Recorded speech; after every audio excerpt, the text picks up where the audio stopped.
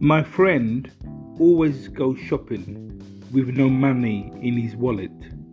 He looks for shoes, tries on a pair or two, ums and oohs, then walks away with no new shoes.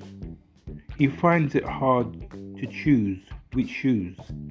I'm left confused, bewildered, amused. No new shoes again, sweetheart. I couldn't choose the shoes. I wrote that poem for a very, very dear friend of mine who I've known for over 30 years now. When I first met him, in fact, he was my first boyfriend. He's Norwegian, from Norway, Oslo. And when I first met him, it was love at first sight. Beautiful boy. Blonde, blue eyes, Norwegian, like a Viking, tall, handsome, and had personality, and was very, very sweet. I was drawn towards him because of his sweetness, plus his beauty. And he became my first boyfriend. He was 21, I was 34. So the age difference was vast. But I never had a boyfriend. I never knew what love was, and I was ready to find it. And I found it in him, in a nightclub called Heaven in London. Anyway, to cut a long story short, he moved in with me in Muswell Hill. I had a flat, rented a flat there, and we lived together. And I noticed his behaviour after a while. 6 months was a bit erratic. Mood swings up and down, but it wasn't that bad. I could handle it most of the time. But then I did wonder what was wrong with him. But I had so many of my own problems. So we finished as boyfriends. After about a year, he moved back to Norway. But we've always remained very, very close, and I fly in there many times a year and spend time with him. Because he hasn't got anybody now. His mum has died. I was there when his mum died. Recently, his stepdad died, and his brothers are not that great towards him. And he's had a very, hard life with his parents not showing him love. And my background isn't great. So we kind of bonded through adversity and sadness and despair and tears. And anyway, even though we finished as boyfriends, he moved back over to Norway. I stayed in London. We've kept in touch. It's been 30 years now, and we've travelled around the world as well. We've been to Thailand together many times, Ibiza, the Balearic Islands many times. I've lived in Norway 5 or 6 times, and he's lived in London, and we've travelled to Amsterdam and other places. So we've always been in touch, and we've always been close, and we've always been friends. But we haven't always got on. There's been periods when his mindset hasn't been great. His behaviour has been erratic. And sometimes I don't know how to handle his behaviour. I'm his friend, so it's my job to stand by him and to try my best to figure out what's happening in his head. He doesn't always open up and talk to me about his problems, but when he's down and angry or confused, he can be very hurtful towards me, say bad things and put me down and make me feel like I'm the problem, which is sad for me because I have enough problems of my own and I'm trying my best to help him, but everything I say to him, it doesn't seem to sink in, or it doesn't seem to be something that he wants to hear. And through the years, I have done some amazing things for him.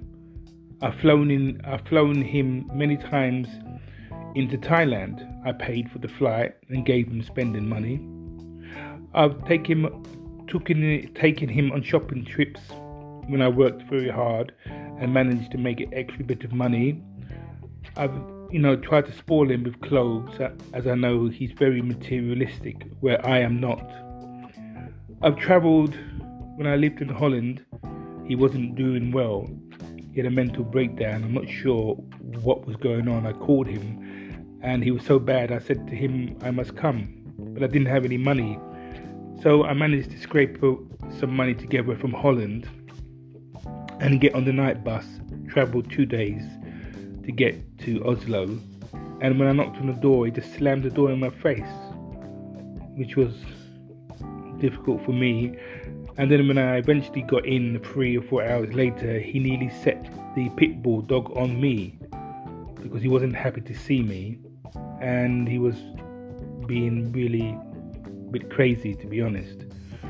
So, I've tried my best through the years to be there. I've flown in when his mum was dying, and I was with him at the moment she died.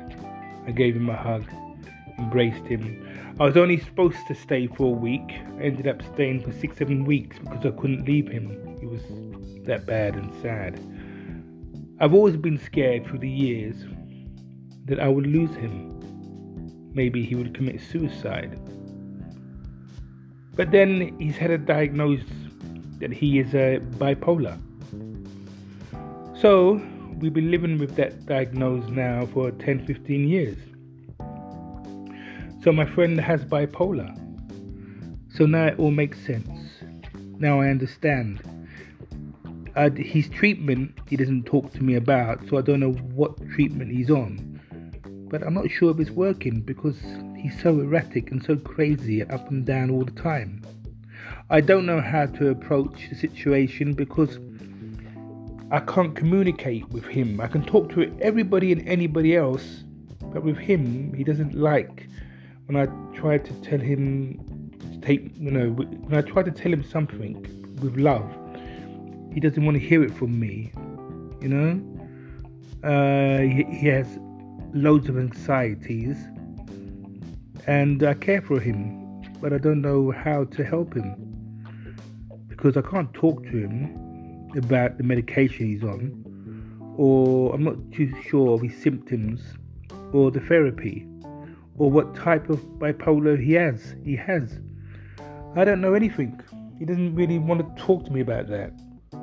He's very distant with me when it comes to things like that. He doesn't even tell me he loves me as a friend. He doesn't ask me how I am. He doesn't really, say nice things to me about me. He tells his friends how good and lovely I am and how much he cares for me, but he never tells me that. And I tell him all the time. He says to me, because nobody told him when he was a child, his parents never showed him love. I say, sweetheart, I never had any parents, but yet I can show you love. So I don't know, it's sometimes very hurtful for me, but I love him. I could find 101 reasons not to be there for him. That would be easy. But then I have one reason to be there for him because I love him. I care for him. He's my friend, and I will always stand by him. I don't always understand him. I don't always get on with him. I don't always like him, but I do love him. And I know if I was to walk away, who would he have there to talk to? We Skype and we talk, and I tell him I care for him. I tell him I love him. So I'm scared for the suicide. He said the other day he had some thoughts, but I tell him, sweetheart, come on now. The worst thing is I've just come out of prison for something I didn't do, so I can't travel at the moment to be by his side, and I really would like to fly in and help him. So we're both in a difficult situation. I will be able to fly in within the next couple of years. We have dreams, we have plans, we have things we want to do. So I just don't know sometimes how to handle him because I have no help. I'm not a psychiatrist. I don't know the words to say to him to lift him up. I don't know how to pick him up. I don't know how to help him. I have no support. I don't understand bipolar. I am an optimist. He's a pessimist, so that doesn't always help. I don't moan. He always moans, so that doesn't help. He's a lot of the time sad, and even though I am sad, I don't always show it. So we are two different people, but we both need each other and love each other and are there for each other. And I try my best to be there for him, but I don't know really how to communicate with him. Sometimes I get frustrated and I do say bad things to him. But they're not really bad. It's called tough love. When he's down, I say, sweetheart, come on, stop moaning so much. Pick yourself up. Go for a walk. Go to the gym. Eat better. Sleep at a better time. Stop eating so much sweets. Stop drinking. Stop moaning. That's what I say to him. But he doesn't appreciate that. He's put on a lot of weight.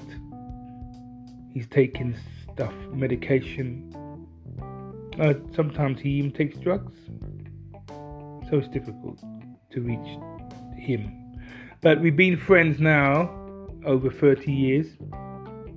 He's 47 now. And I hope to have another 20 years by his side. I don't know how his mum knew, but before she died, she said to Perry, see that Peter? That's me. He will never leave your side. I don't know how she knew that, but as far as I'm concerned, I will never leave his side until I die, because I really do care for him. I really do love him, and I'm his friend. So if anybody listening to this who has a friend who's bipolar, who can give me some tips or information how to help him with his mood, his anxieties, with his worries, and all that goes along with being bipolar. I don't even know what type he is. I just don't want him to commit suicide. That's my real goal.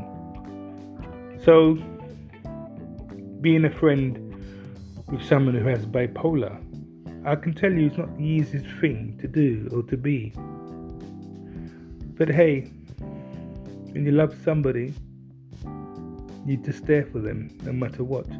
My love for him is unconditional.